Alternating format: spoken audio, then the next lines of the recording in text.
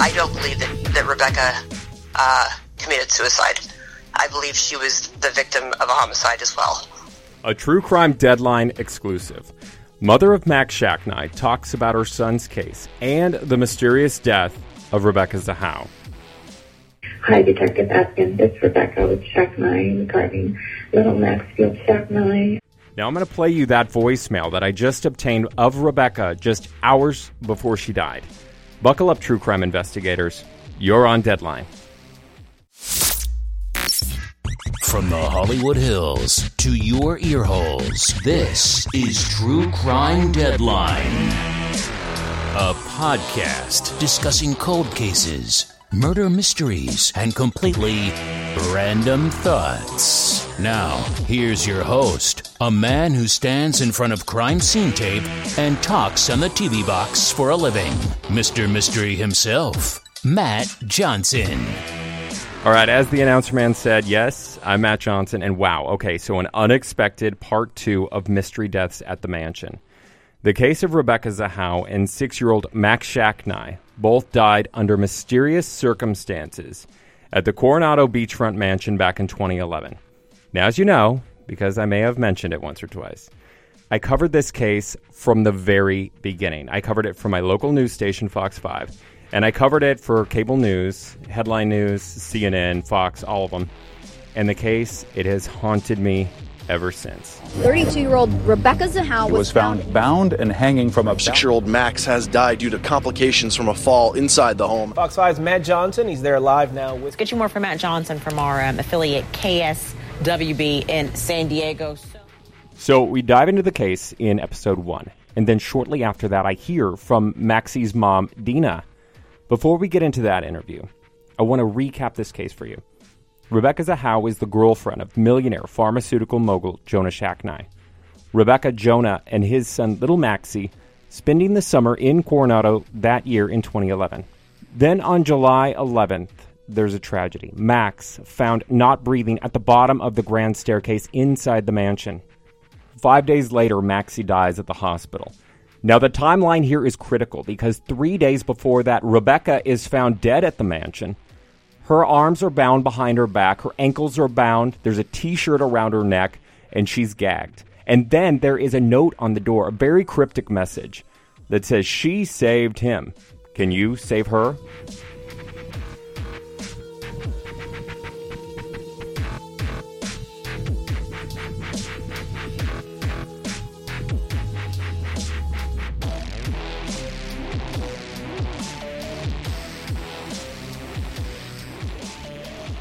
Dr. Dina Shacknai, thank you for joining me on the podcast.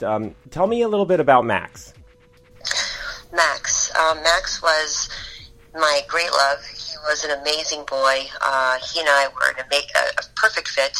He was funny and wise for his 6 years old. Great sense of humor and very loving and a very thoughtful boy. He played soccer and I had a girlfriend and had this amazing smile that lit up a room, and there are so many photographs of him which show him smiling. It's because he always was smiling. And I'll share one anecdote. Just before this happened in Coronado in 2011, we were on our way to the Del Coronado Hotel, and we were walking, and all of a sudden he sort of, we're by the beach, and he turns around and he said, he looked out at the sea, the ocean, and he said, "It's so great to be alive." And that, I think, that's a quintessential Max statement. So he's full of life and exuberant. He seems like a very special boy. Yes. I'm sorry for your loss. Thank you. It's been hard without him. And I know that the Sheriff's Department, they call it a closed case. They've classified it as an accident. I was there for all that coverage. But you say it's no accident. You call it a homicide. Talk to me about that. Well, it took me 9 months after Max died. I was pretty shocked at the conclusions that the Sheriff's Department came to. I hired Dr. Judy Melanik and Dr. Robert Bowe from Exponent, and they worked in tandem for 9 months and produced 2 very thorough reports after both of them collectively or individually visiting the medical examiner's office, reviewing records, and Dr. Rob Rabot took measurements inside the house. So they definitively, their conclusion was that Max was the victim of a multiple assault scenario and homicide. And that's pretty significant, Dina, because, in brief, talk about how renowned they are as experts. Dr. Bove is very well credentialed. He, as I said, works for Exponent. They work on some of the major crises here in the United States, such as the Oklahoma City bombing and the 9/11. So Exponent is well known for its biomechanical engineers. He is through and through a scientist and just relies on facts, data, numbers. He built an exemplar railing and used the exact scooter to try to replicate what the Sheriff's Department had provided as an explanation. It was just not possible. Dr. Judy Melanik is a forensic pathologist who is quite a good reputation, very fact-oriented, and they neither had any political agendas. When we started this endeavor, they told me they didn't know what they were going to find. I said, I don't know either. I just simply want the truth.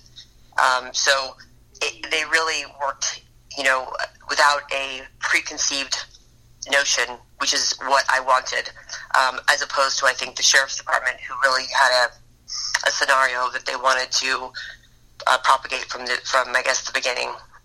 Why do you think that is? Well, it's an interesting question. I don't know how they got there. There's a lot of potential reasons and I really don't understand how they came to their conclusion, given the facts that we acquired over those first 9 months. I would say the very interesting point, the very salient point that is crucial and pivotal to this entire case, which has not been very widely publicized, I was told that Max had a heart attack. So this idea that there was any rancor or anger or any kind of feelings about my feelings toward Rebecca is completely untrue and doesn't make any sense, because given the fact that I thought Max had a heart attack, which is what Jonah told me, and which is documented in the medical records, there would be no reason for me to blame anyone, because who would blame someone who was watching a child who had a heart attack? So what do you think happened to this beautiful little boy? What do you think happened to him? Well, I after reading the reports from Drs. Melanik and Bove, I was, as a clinician, and I have the academic background to review their reports. I had the wherewithal to understand what they were, their analysis. It was clear that it was a homicide, and a multiple assault scenario means someone, when it wasn't just one incident, it was a multiple assault. So this is what the physical evidence on his body, as well as the mechanics of it all. So it is highly possible that there was another party in the house that day on Monday. And I think most people assume that I thought, or this is 9 months later, that I attributed that to Rebecca, but I have never said that. And that's not the conclusion that I came to, based on the injuries that I saw. So who do you think hurt Max? Like, what scenarios do you have? Well, I think that's been thus far completely ignored and not investigated. I think there are a lot of possibilities, but I think that it would be helpful and useful to speak to Zina Zahau. I'm sure that she may be scared or might have been scared, but it would explain a lot, the idea that there was some other party in the house, and it could have been related to a number of things, but that has been completely ignored and shut down. Okay, so now I want to play you guys this 911 call. So Zina and Rebecca are the only ones home at the time in the mansion, according to police, when 13-year-old Zina finds Max at the bottom of the stairs. She calls 911. Listen to this. Fire and medical emergency.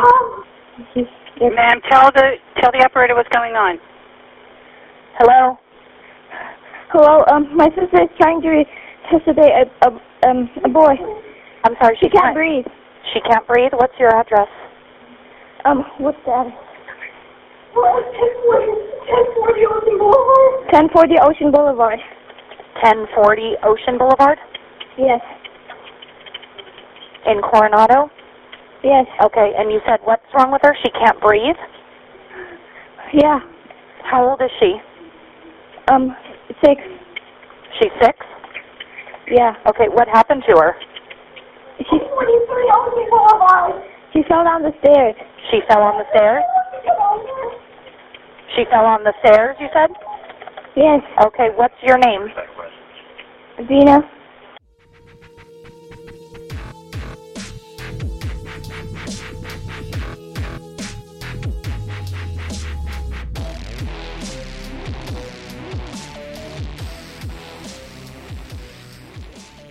Okay, so let's go back to that day when, so you're also vacationing in Coronado. I think, what I remember, it's a couple blocks away. Is that right?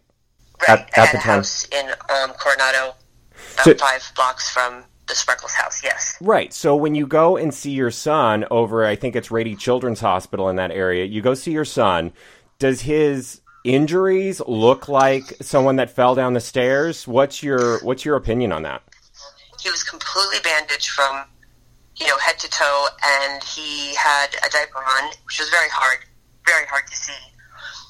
So I didn't see any of the injuries that I later saw, at the, I guess, very end of the week, and in the autopsy photos.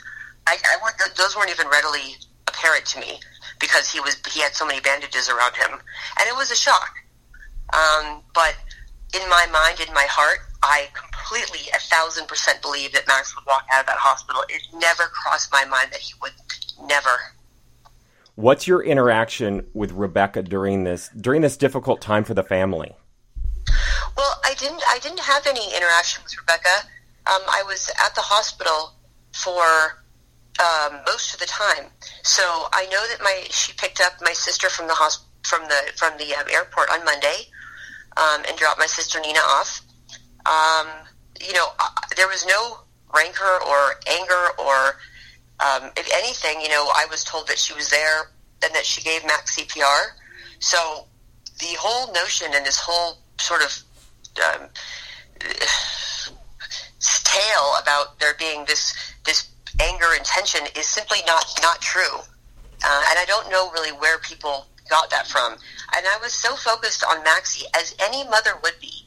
The last thing I would be thinking of is who to blame, and why would you blame anyone if your son had a heart attack? That makes no sense. If I had been told that this was an accident, then I would have asked many more questions, and I probably would have wanted to talk to Rebecca to find out, what exactly had happened, but I was told it was a heart attack. So that's, from that perspective, it's no one's fault. And, one of my great regrets is that I didn't have the opportunity to speak to her. And so there, and the only thing I could think of was that how hard it must have been for her at the time to be watching a boy who did have, a heart attack. Something happened to him, even though she couldn't have done anything about it. That was my mindset and my perspective at the time. Okay, so I do have to say this. I really feel that you've been vilified a little bit in the media. Yeah. People run to their conclusions, especially after, I see a lot of interviews with Rebecca's family and then Jonah Shacknai, your ex-husband, and they kind of tell reporters that you and Rebecca didn't get along. I mean, is there anything that you want to say to that? I would. I wonder, it seems to be driven by a particular agenda. I would say that I saw Rebecca on Max's 6th birthday party. She asked Nina and I to go out for a coffee after his party, and we couldn't because my mother was there. We were sort of watching over her. Leading up to this time, she texted me several times, so she wanted to get together and talk. We couldn't find that time.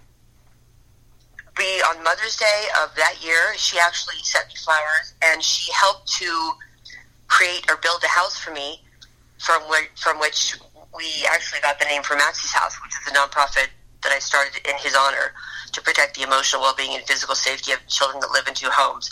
But Rebecca and Max made that house together. So it's really an enigma why they would propagate such a story. I do also recall that the Memorial Day before this happened, Rebecca called me and wanted me to meet her sister Mary. And I was happy to do so. I just left Phoenix a little late, so Mary was leaving the next day. So it's really surprising that that's their sort of party line. It doesn't really make any sense to me. I can also recall inviting Rebecca to sit with me at soccer games when she was alone and Jonah was not present. And I believe in co-parenting. It's one of I hold that tenet very dear, and I would never do anything to make Max uncomfortable and or not try to find common ground with the person that's caring for my son. That would make no sense to anyone. It wouldn't behoove anyone to do that. Yeah, and because what I know about you is, you're Jonah's second wife, and you helped raise his other kids, so you kind of understand that perspective. Yeah, absolutely. So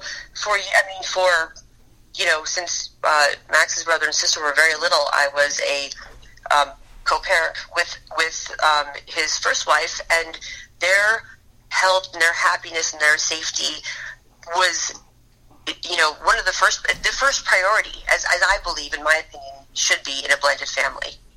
And so it was really shocking to me to be vilified in the press, and I've never seen a woman who has lost a son be so vilified, and it made me pause and wonder why. It was a huge red flag. And then, what's Rebecca's relationship with your son? Well, I think it was good. I obviously wasn't, present to see it. Okay, so when we're talking about Rebecca's relationship with little Maxie, she has been tracking how he's been doing at the hospital. She's been checking in, and she also calls detectives. So this is that voicemail that you heard earlier, and I want to play the full thing for you. So this is a voicemail that Rebecca left for Detective Atkins at Coronado PD, and you kind of get the sense of how concerned Rebecca is. Take a listen. Hi, Detective Atkins. It's Rebecca with Shack 9 regarding little Maxfield Shack 9. He's still in the intensive care unit, but he has been pulling through so far. Everything looks stable. They're going to run another CT scan this afternoon. As of right now, we are very, very hopeful. I know that I have promised to update you, so just wanted to make a quick phone call. Thank you so much for all your help. Bye. So you hear that voicemail, and you hear how composed Rebecca is. Well, that kind of contradicts anyone saying that she is absolutely 100% distraught, which would be the reason why she commits suicide.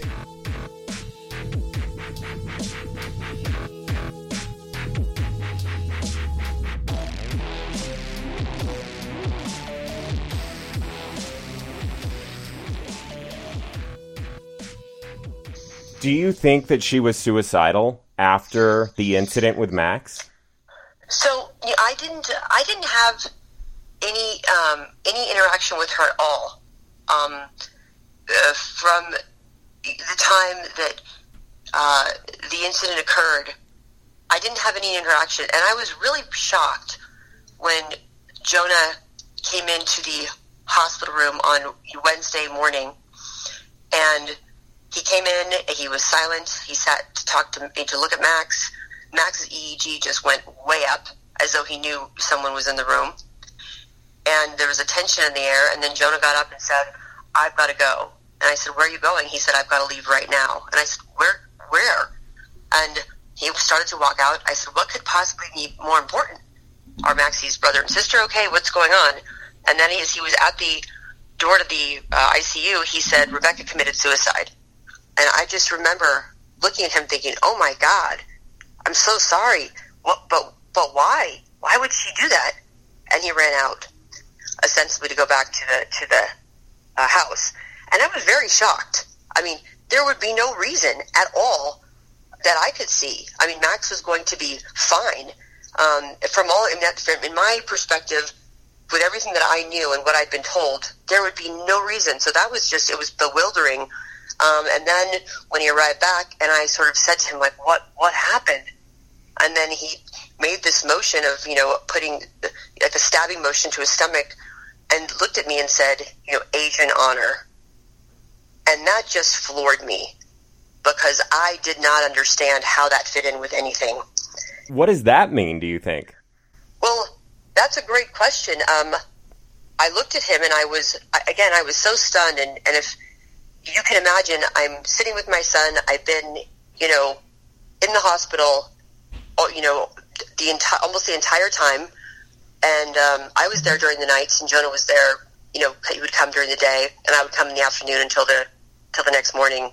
But it was, I guess the idea of being Asian honor, meaning she couldn't live with what had happened, but that didn't make any sense, because when you think about a boy having a cardiac condition, long QT syndrome, which he had a cardiac workup for this exact condition.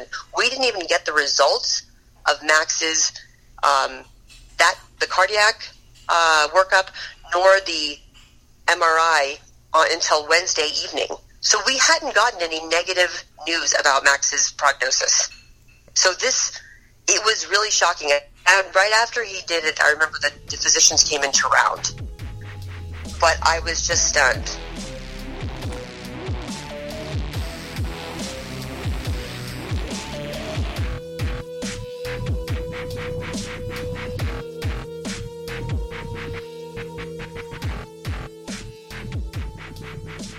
Well, Rebecca's family doesn't think that she committed suicide either. They don't even think that she was capable of doing this.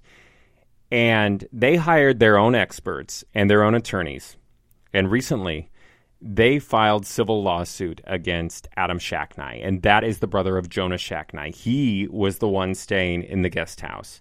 He would find Rebecca's body, he would cut her down, and call 911.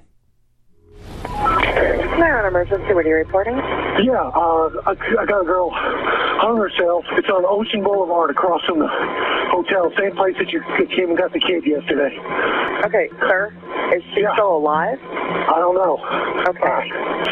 Sir, are you there? Are you alive? Oh. Hello? Is she beyond help? Well, I'm compressing her chest right now. Okay, listen to me. Help is coming right now, okay? What's your name? Adam Shacknai. Okay, I have help on the way. Okay, and you're right there with her. Did you cut her down? Yes, I did. Okay, just stay with me. A lot of people have questions about Adam, and you knew Adam quite well, probably for 6-7 years. What's your impression of him? How long did you know Adam? I knew Adam for almost 11 years, so quite a long time. He would he had exceptional boundaries. He would come with his parents or meet us for holidays. Well read, a writer, cerebral. I never saw a display of temper. He and Jonah had a, like two teenage boys relationship like that, sort of teasing and joking with one another. I have a very hard time with this idea. In fact, I don't espouse or believe the idea that Adam was responsible for Rebecca's death, and I don't believe that he was a sexually motivated assault. I just don't know where that came from, and I have been very vocal about that.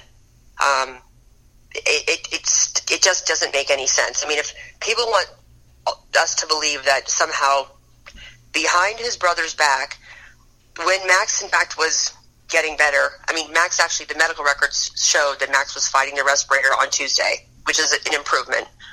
Why in the world would Adam Shacknai, carry out a sexual assault behind his brother's back with his, brother's girlfriend and do such a thing without Jonah's knowledge and, while Max is in the hospital, fighting for his life? That doesn't make any sense to me. That doesn't make any sense. And the sheriff's department did say that she was not sexually abused before all of this. That was part of their findings. What do you think happened to Rebecca Zahau? We were sued for this, which was another horrible shock. But when I saw the photographs of Rebecca, I was sickening, and I didn't believe that she killed herself. I believe that Rebecca's death was a result of a homicide. And so it was a very unpopular, view for me to take, apparently, with my attorneys, but my values, my principles, my ethics, everything said to me, this is not a suicide. From everything that I could read, all the documents, and we were only entitled to them via discovery. And even that was very slow going. But I don't believe that Rebecca committed suicide. I believe she was the victim of a homicide as well. And, another thing that I wanted to ask you directly and have you clear up, because, there's been a lot of things in the news about this, too. There was a sighting of a woman that may have looked like you just hours before Rebecca supposedly committed suicide, or whatever happened to Rebecca. Who was that? Do you know? And why were they there? That's a great question. I'm so glad you brought it up. There is a man. His name is Jim Hagar. And I was... Apparently, he is the alleged eyewitness. So, I'll just give you a background on this.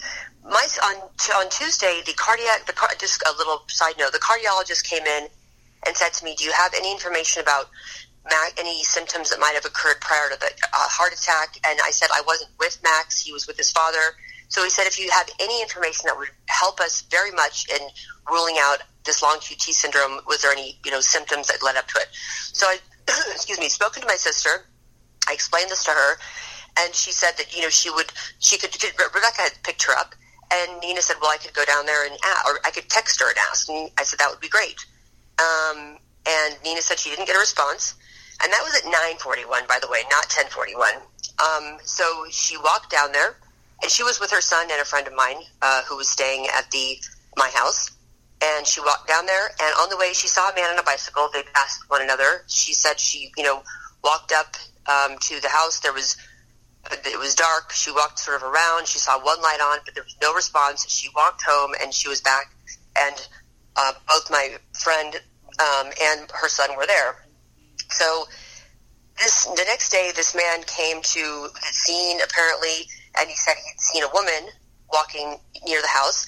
And Nina had already told the police that she had, walked up there. So he picked Nina out of I guess they gave him an array of 6 photographs. He picked her photo. That was it. And he went home. 8 hours later, this Mr. Hagar came back and insisted, "No, I saw Dina Shacknai." And they said, "Well, you said you identified Nina Romano." "Well, I saw Dina Shacknai." And this goes on and on. So then he changes his eyewitness account and says, "I saw a woman with long black dark hair." And first of all, my hair was cut very short at the time. I had a bob. No one had seen it, but it was in a ponytail in the hospital. And so after 8 hours to come back and change your story, and he never said he saw 2 people. He said he saw 1. And that was just pretty shocking. I don't know why Mr. Hagar would make up a story. At the end he was never deposed. And we tried to depose him, and there was something about Texas state law that prevented us from doing it in a timely fashion. He was the sole reason I was left in this lawsuit for as long as I was. So based on a false eyewitness account. And it is, I don't understand why he would do that. What would motivate him to do that? Who would motivate him to do that? That seems the strangest, dastardly thing someone could do to another person, and I don't know why. But at the end, there's something called the Belize report, that there was, this investigator apparently went to speak to him. His last account is that he saw someone between 5 feet and 6 feet tall, 100 to 200 pounds, who was non-Caucasian, with long hair pulled back up in a ponytail, but who was definitely non-Caucasian. I mean, it's ridiculous.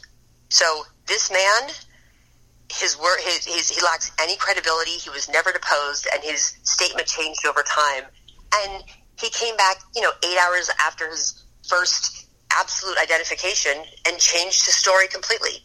And there's video footage that puts me at the hospital all night. And in particular, when this man said that I was ostensibly there, it's about 10, I believe he said about 10:30. I was in the hospital room with Jonah and doctors consulting about Max, and there are medical notes, specific medical notes that put me there at 10:37 p.m. because they had a conference and they noted it in their medical records. So his account is simply a lie, and I don't know why he would come back 8 hours later and change his, under what pressure and what his motivations were. And another thing that I find underreported is there was someone else staying at the mansion around that time, and what else happened at the mansion? Was there anything else unusual? Well, I know that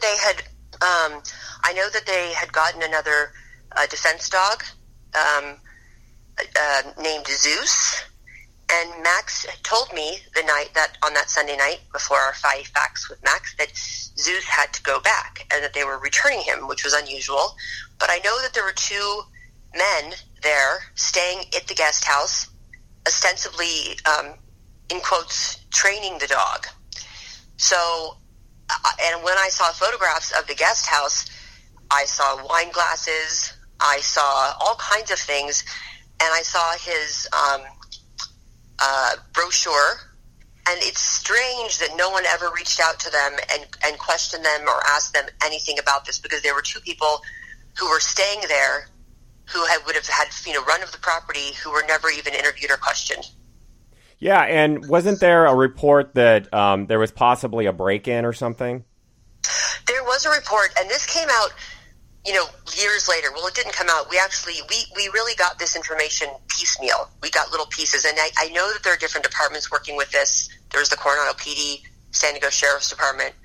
There's the California Department of Justice, and then as I understand it, the FBI had our tapes. That's, according to Keith Greer, that's where he said he got them.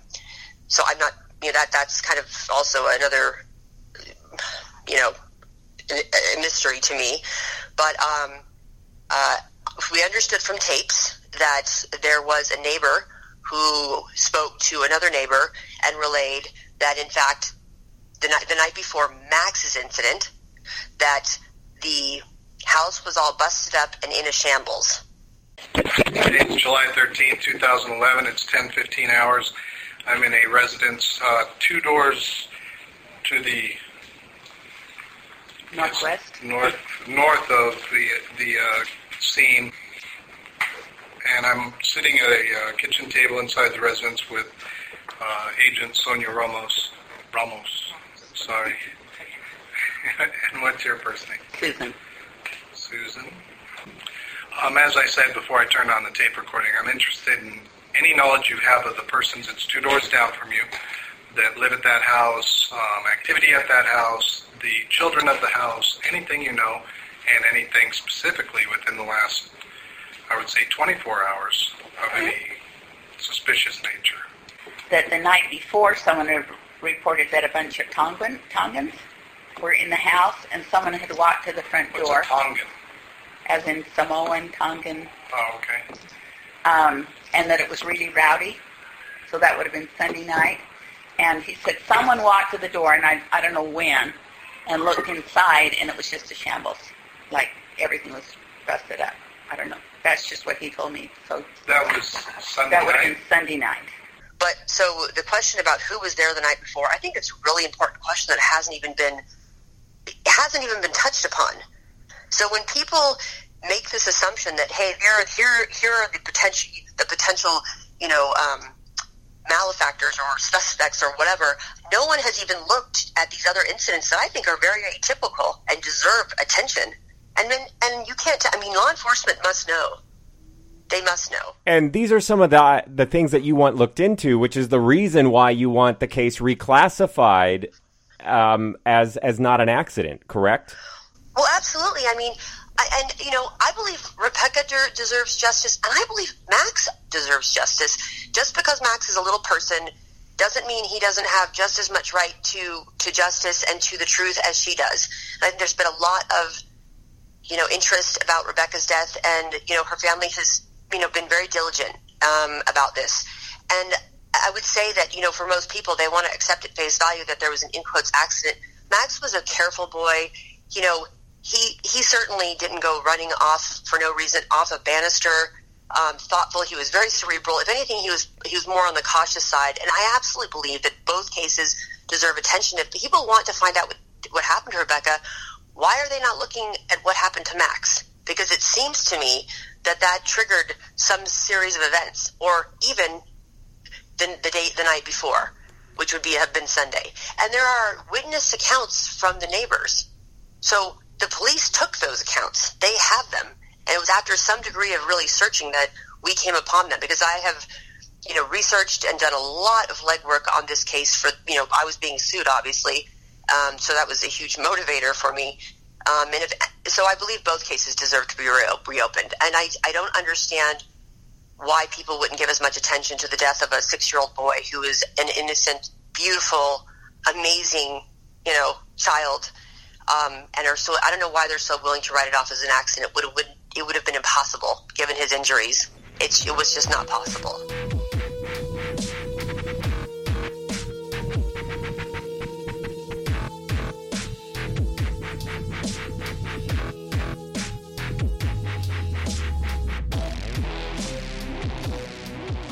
Well, not many reporters have talked to Jonah, and I actually called him up, and I talked to him for a little bit of time. It was a very brief phone call, but I know that you listened to the summary of it in episode 1, and what's your takeaway? Is that how he normally is? I mean, was he more vocal about his son's death before? What's your takeaway on that? No, he was not vocal about Maxie's death. In fact, I asked him if he would help after Max died, which was probably the biggest shock in my entire life. I never in a million years thought Max wasn't going to walk out of that hospital. In fact, just as a side note, on Friday when the machines sort of went flat, his EEG went flat, I thought the machine was broken.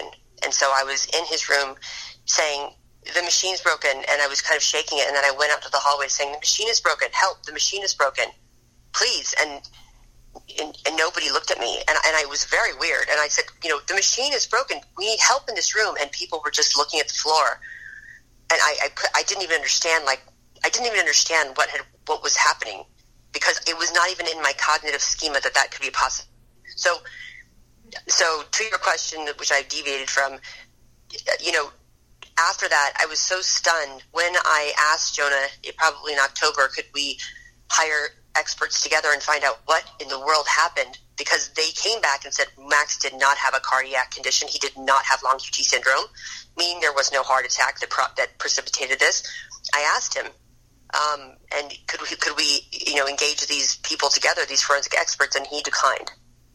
So, I know that there was probably other concerns and considerations with Medicis,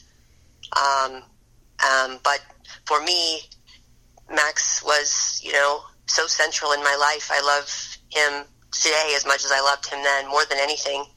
And I couldn't just continue as though he that was it.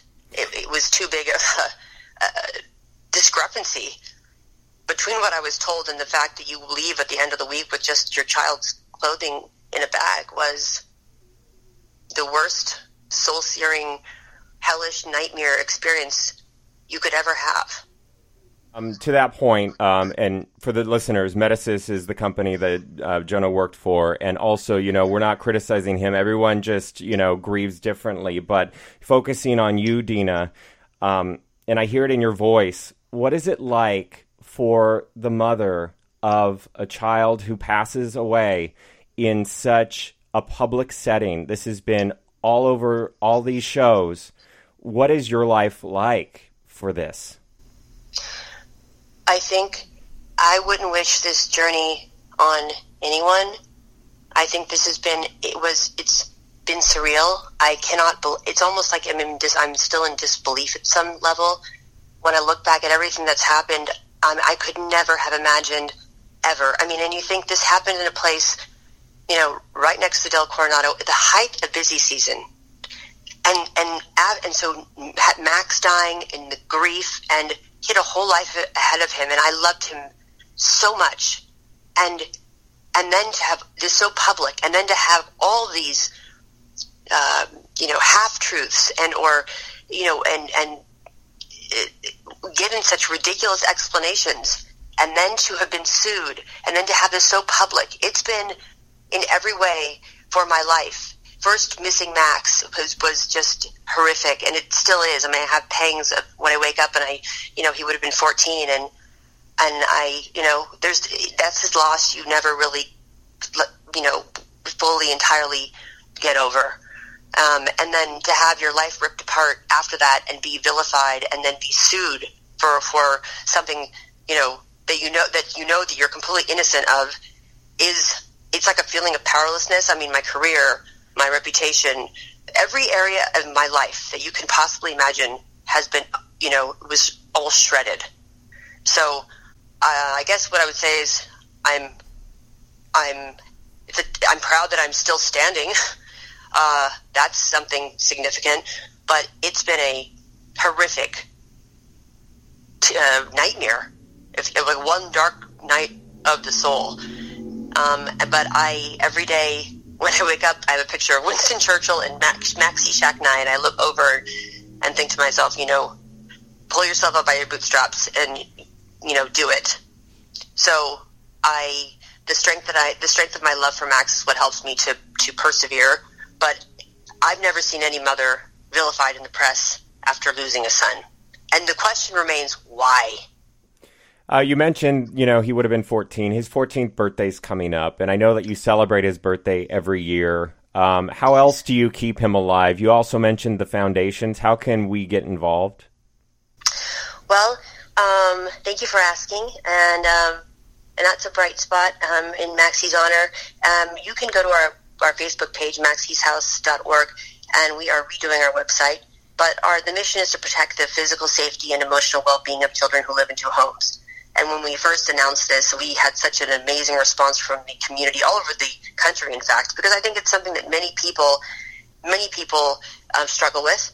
And so the idea is not to blame anyone, but just to improve the lens through which we see the world of child safety. And so it's really it's a positive, forward-looking, creative way a prophylactic measure to prevent, to protect the safety of children. So you can visit us on our Facebook page, and we will give updates about our new website. And I think in his honor, that's what he would want. His smile, and when I think about him in the stories, and just his great person, this big personality in this little person's body, he was just so amazing. He's with me, every day, really, in that way. So that's been something that has given me tremendous strength. And that is Dr. Dina Shacknai, opening up for the first time in a long time about the case and her son's death. Her son, who would be 14 years old. Now, as for the San Diego County Sheriff's Office, they handled the investigation. They say the case is closed, considered an accident. Rebecca's case, considered a suicide. We'll keep you posted. I want to thank you for listening to True Crime Deadline. Please subscribe, tell a friend, and also reach out if you have a case that you'd like to have featured. TrueCrimeDeadline.com. Investigators, until next time. Thank you for investigating True Crime Deadline with Matt Johnson. For more information about the podcast, visit TrueCrimeDeadline.com. And remember, all tips regarding a case should go to the police. Until next time.